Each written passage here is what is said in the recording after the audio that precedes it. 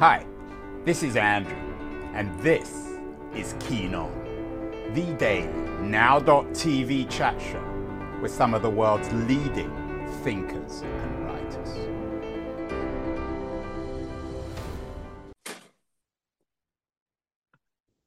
It is Friday, October the 14th, 2022, and we're back in Miami, or at least back at the Miami Book Fair.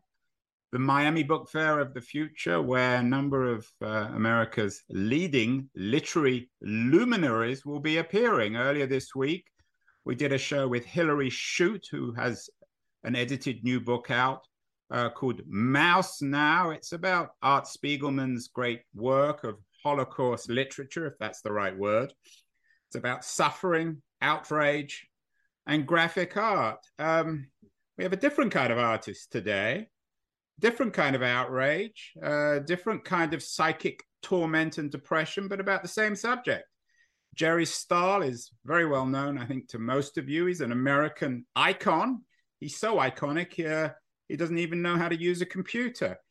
Jerry is the author of a new book called 999. It's a kind of memoir of a bus tour of Auschwitz. Jerry, welcome. Thank you. I guess that's one of the privileges of iconhood, is you can remain ignorant of how to communicate on a computer. You are iconic, Jerry, and you're iconic for a number of reasons. Your lifestyle, your literary work, your involvement with movies. Many people will have seen Permanent Midnight, the movie of your book. Tell me about this latest project, 999. Outrageous, classic Jerry Stahl, is it?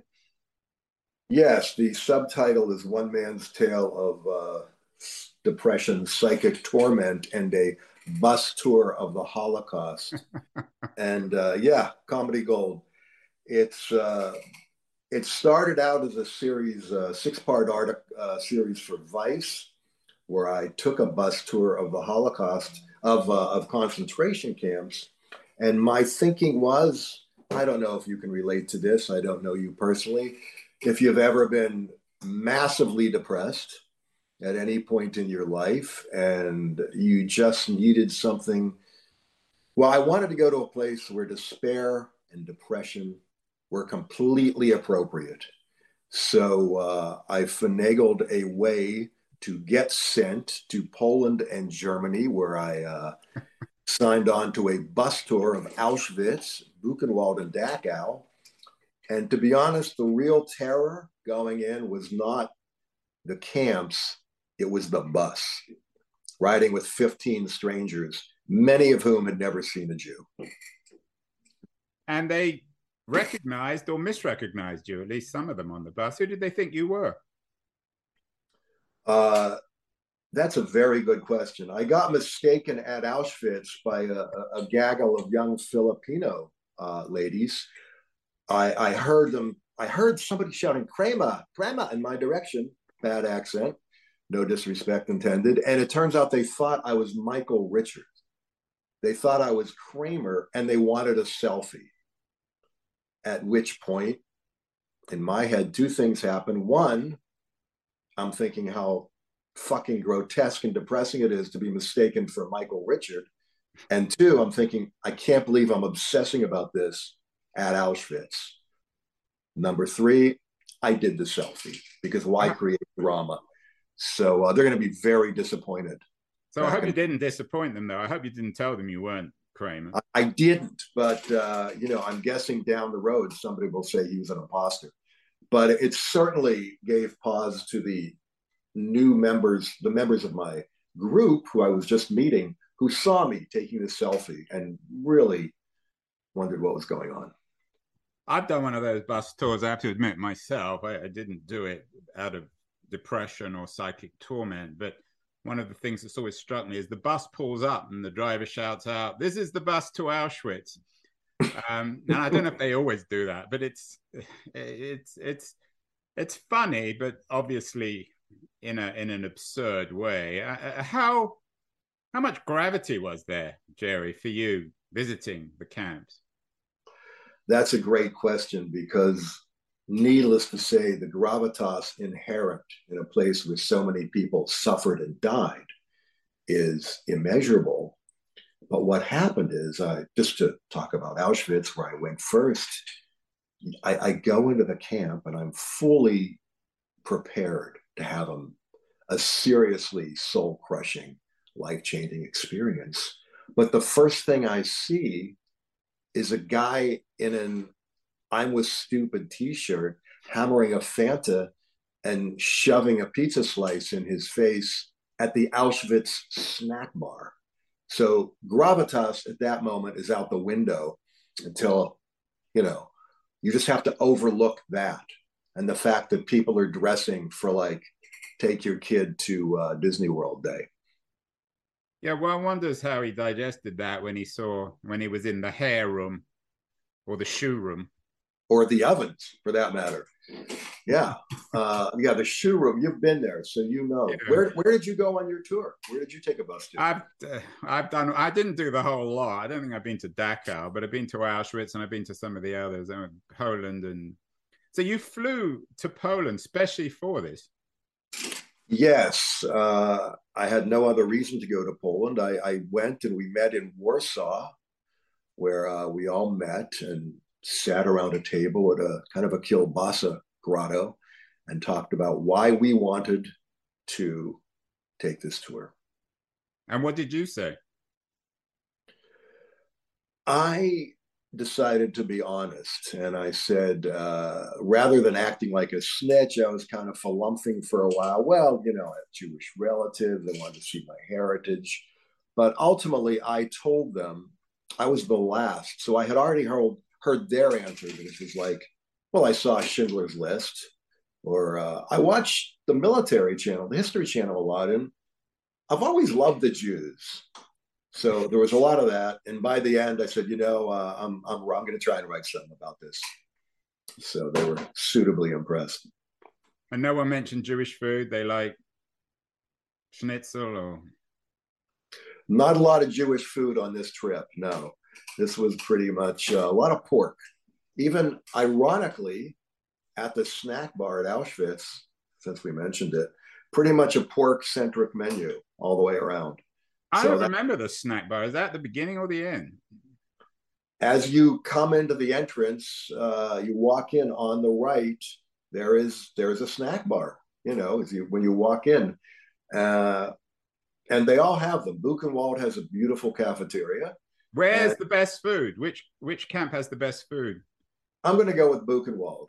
Why? Because it was the best appointed. I didn't eat at any of them, to tell you the truth. I just couldn't bring myself. So what I did was walk by and judge, you know, and sort of mad dog them and put a superior expression on my face, which backfired at Buchenwald when I walked directly into a plate glass window and cut my head open. So I had to kind of like slink back to the Buchenwald men's room and put a Buchenwald paper towel on my Buchenwald wound and then slink back to the bus. So lesson learned. I don't know if you're familiar with Dara Horn. She's another writer on the Holocaust, young Jewish writer. She has a book out called Everybody Loves Dead Jews, which is a kind of like yours in, I guess, in a different kind of way, a critique of this dead Jew industry, of Holocaust. And do you think everyone loves dead Jews? Do you think she's right? I think conceptually it's a lot easier for people to deal with dead Jews than live Jews for some people. And it's very easy to love the dead, you know? I'm not sure that they love us back. The other point she makes in her book, and it's a kind of an attack on what you might think of as the military and industrial Anne Frank industry. She says that most of the people killed in the camps weren't Anne Frank. They weren't sophisticated urbanites from Amsterdam. They were from the East. And that we forget that most of the Jews who died in the camps weren't Western New York City, Amsterdam, London style Jews. Do you think there's some truth to that? I think that's an interesting point. And, you know, a lot of the people killed in the camps weren't even Jews, which people don't always know. Some were Jehovah's Witnesses, homosexuals, political offenders, and there was even a certain crime. I'm forgetting the German word, but it is stupidity. So people who just acted like idiots could be swept off the streets and sent to the camps. So it was a pretty eclectic crew, but I guess she makes a valid point. They weren't all urban sophisticates by any stretch, though I'm not sure who's saying they were. But they weren't all Anne Franks, that's for sure. Yeah, I mean, I think her point is that we tend to personalize it and think of it as ourselves, where, of course, That's it right. wasn't. So I don't know how much the tour costs, but I'm assuming it's cheaper than going to a therapist. Depends how long you go to therapy. If you do EMDR, you can be in and out for 8 sessions. But therapy can go on for years. I'm not a big therapy guy. Are you? Do you participate in therapy? I don't, but the reason I'm asking is because the subtitle of the book, One Man's Tale of Yeah. Depression, Psychic Torment, a bus tour of the Holocaust. You could interpret that as a way of confronting your depression and psychic torment. You certainly, forgive me for interrupting. There is the reality that when you get there, and when you're standing on this ground, basically on the bones and ashes of the dead, and you realize, you look in the torture rooms, you look in the ovens, you realize in the fields where they were standing there in freezing cold weather, at the whim of the SS, you basically, or I realized that no matter what my problems are or how bad I think they are, they don't fucking matter. And that is not the worst perspective to have. It's kind of a backdoor to healing, but it certainly alters your perspective in a fairly shocking way. Has it changed your view of the world too? Did you go as one Jerry Stahl and come back as another? In an odd way, I came back with a different perspective for sure, because what you realize, if you do a lot of reading and a lot of research, is that the Holocaust is not the exception. It's the time between Holocausts that is the real exception, because somewhere in this world, at any given time, people are being slaughtered en masse just for the crime of being who they are. And I think, given that the axe is always falling, the trick for me is realizing that you gotta be grateful for the time in between and the time that you have. Because even looking at our own country, not out of the question. We could be in uniforms and shipped off down the road. Some people, Jerry, would take exception to that argument. They would say, you're right, of course. Throughout history, people have been persecuted, beaten up, sometimes killed. But the industrial scale of the Holocaust, the fact that the Germans built these camps designed to mass murder millions of people, certainly hadn't happened to that date and hasn't really happened since. I mean, one can criticize aspects of a contemporary America today, but January 6th, for example, but no one was setting up gas ovens in DC on January 6th. No, that would have taken more technology than the Proud Boys could have probably mustered.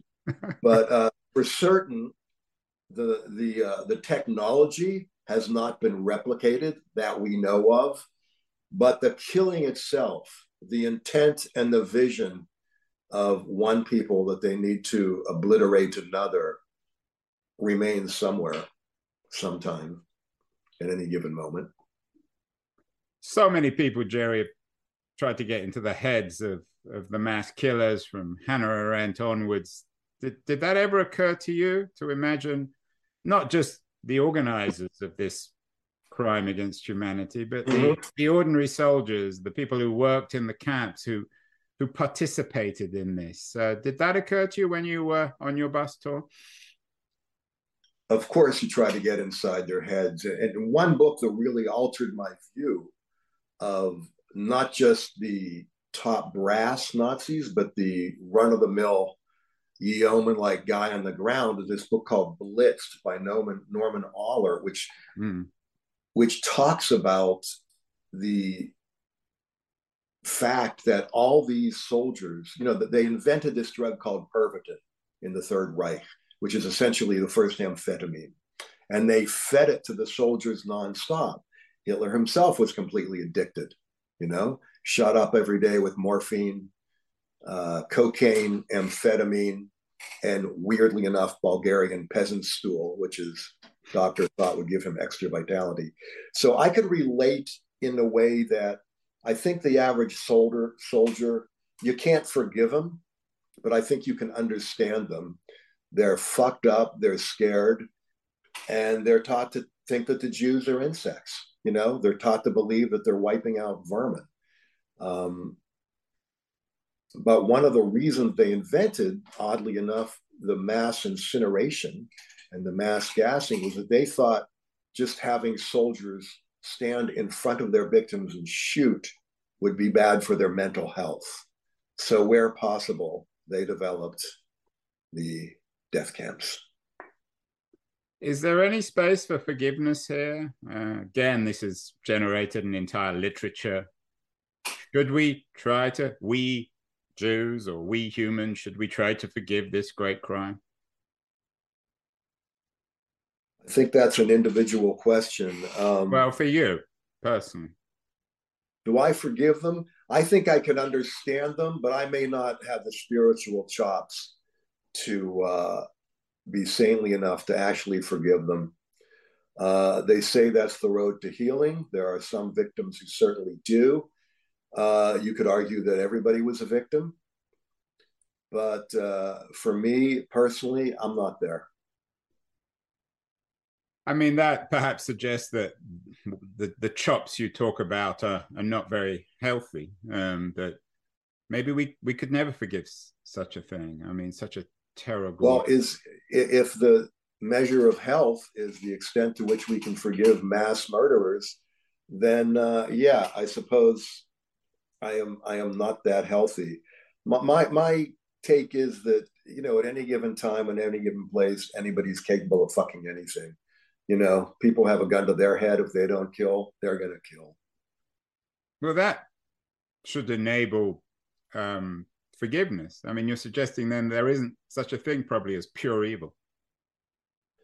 I don't think pure evil is that much of an exception. I think that there's a lot of people walking around who can certainly become evil, who don't have any kind of morality, and who themselves quite often have been victimized. But I don't know that any of that matters when it comes to the people who are manning the camps and the people who set them up, the Eichmanns, the Himmlers, the Spears. I think you have to decide for yourself what you get out of forgiving or not forgiving, and whichever brings you peace. And if it brings you peace to forgive, then that's the way to go. Much of the literature of the Holocaust is extensive literature. Some of it is very good. I personally, I think anyway, Primo Levi, If This Is Man, is a wonderful book. What is the fate of God here? Did God die at Auschwitz, Jerry? It's a very good question. And, since you speak of Primo Levi, he's a survivor, wrote this brilliant book, introduced people to the notion that it wasn't the best people who survived in the camps, and then flung himself down a stairwell in Turin years after he made it out. So I think the question was there a God for Primo? Was there a God for him? Clearly, he didn't think so, or if he did, he didn't think that God could save him. Not being in any position to dictate the status of God, you have to have a vision of God that includes that happening. And if you can forgive on that level, then who and what you have to forgive is God.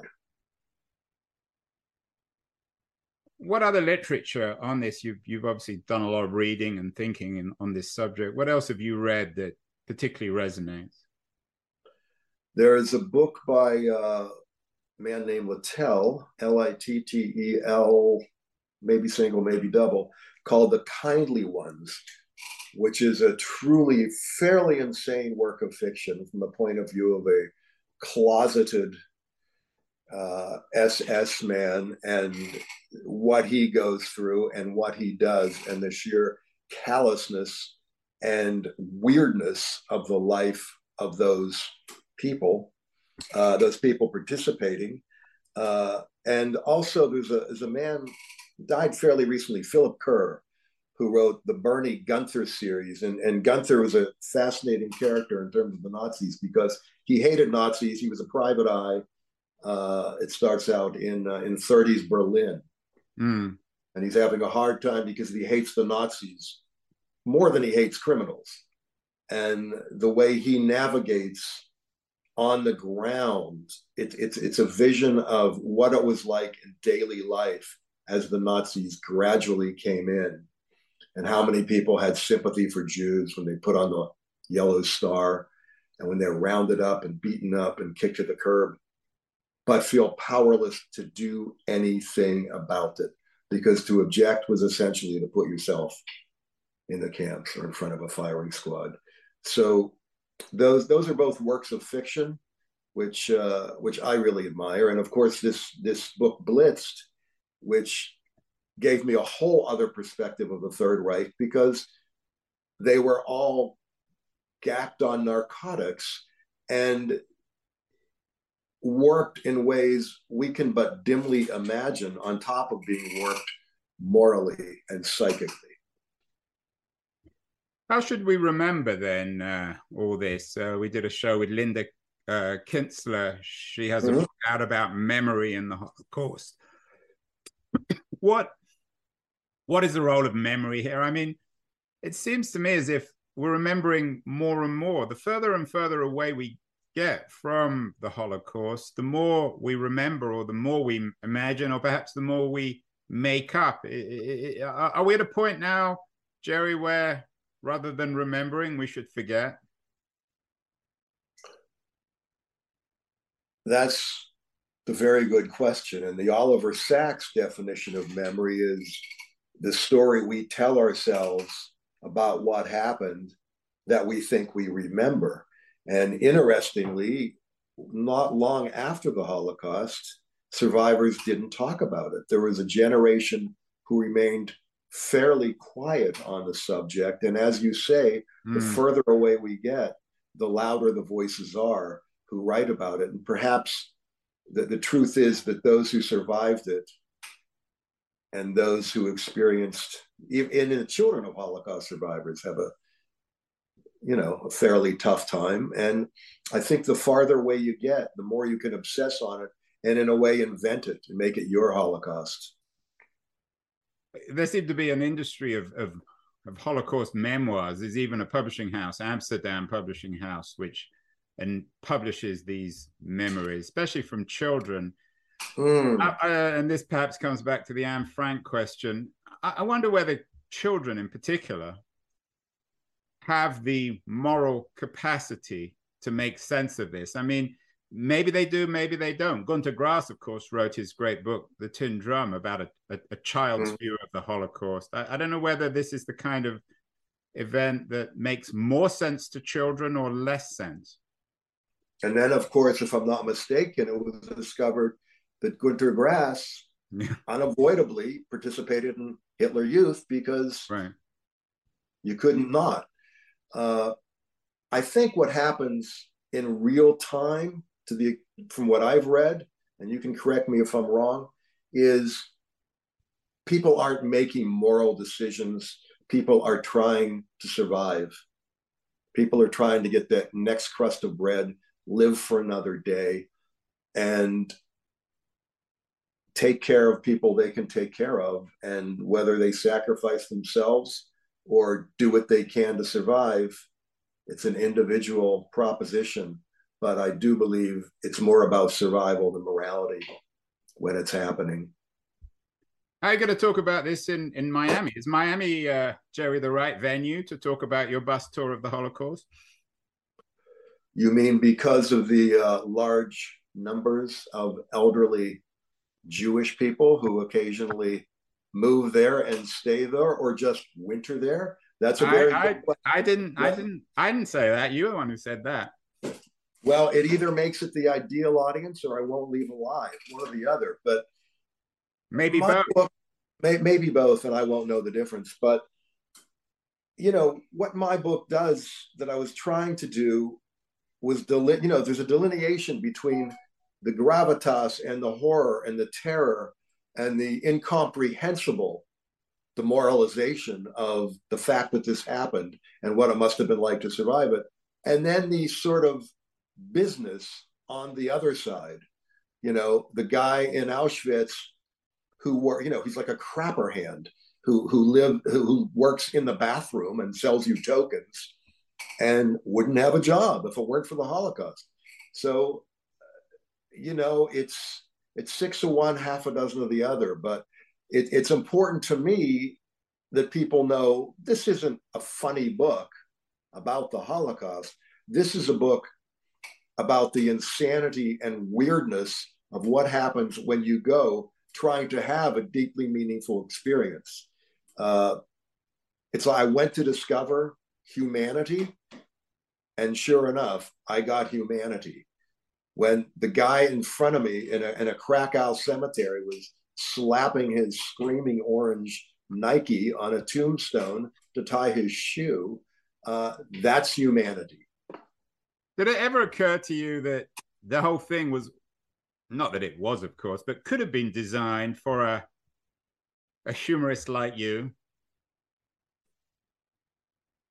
A humorist with your edge, with your irony, with your outrage. The Holocaust was designed for a writer like me. For Jerry Stahl? Me personally.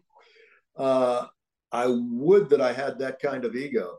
I think that the humor comes in, I don't have many rules of journalism, but one of the ones I have over the years, back when I was like putting myself in the nude singles weekend and having to have a buffet with people's pubic hair gently brushing a chicken salad, is to always put myself in these situations and make myself the biggest idiot in the game. And given that I'm there trying to get through it and experience what I'm experiencing, and part of this book is dealing with my own shit that was happening at the same time as I'm going through these camps,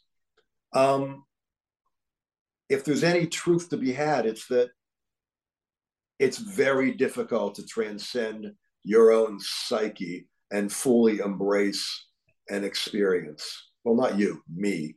It hit me hard when it hit me, but it's alongside of the reality that you're still you. You still have all your baggage that you're schlepping into the camps with you. Yeah, did you ever read Borowski's book, This Way to the Gas, Ladies and Gentlemen? Not only have I read it, but somewhere in this book, I tell people to put down mine.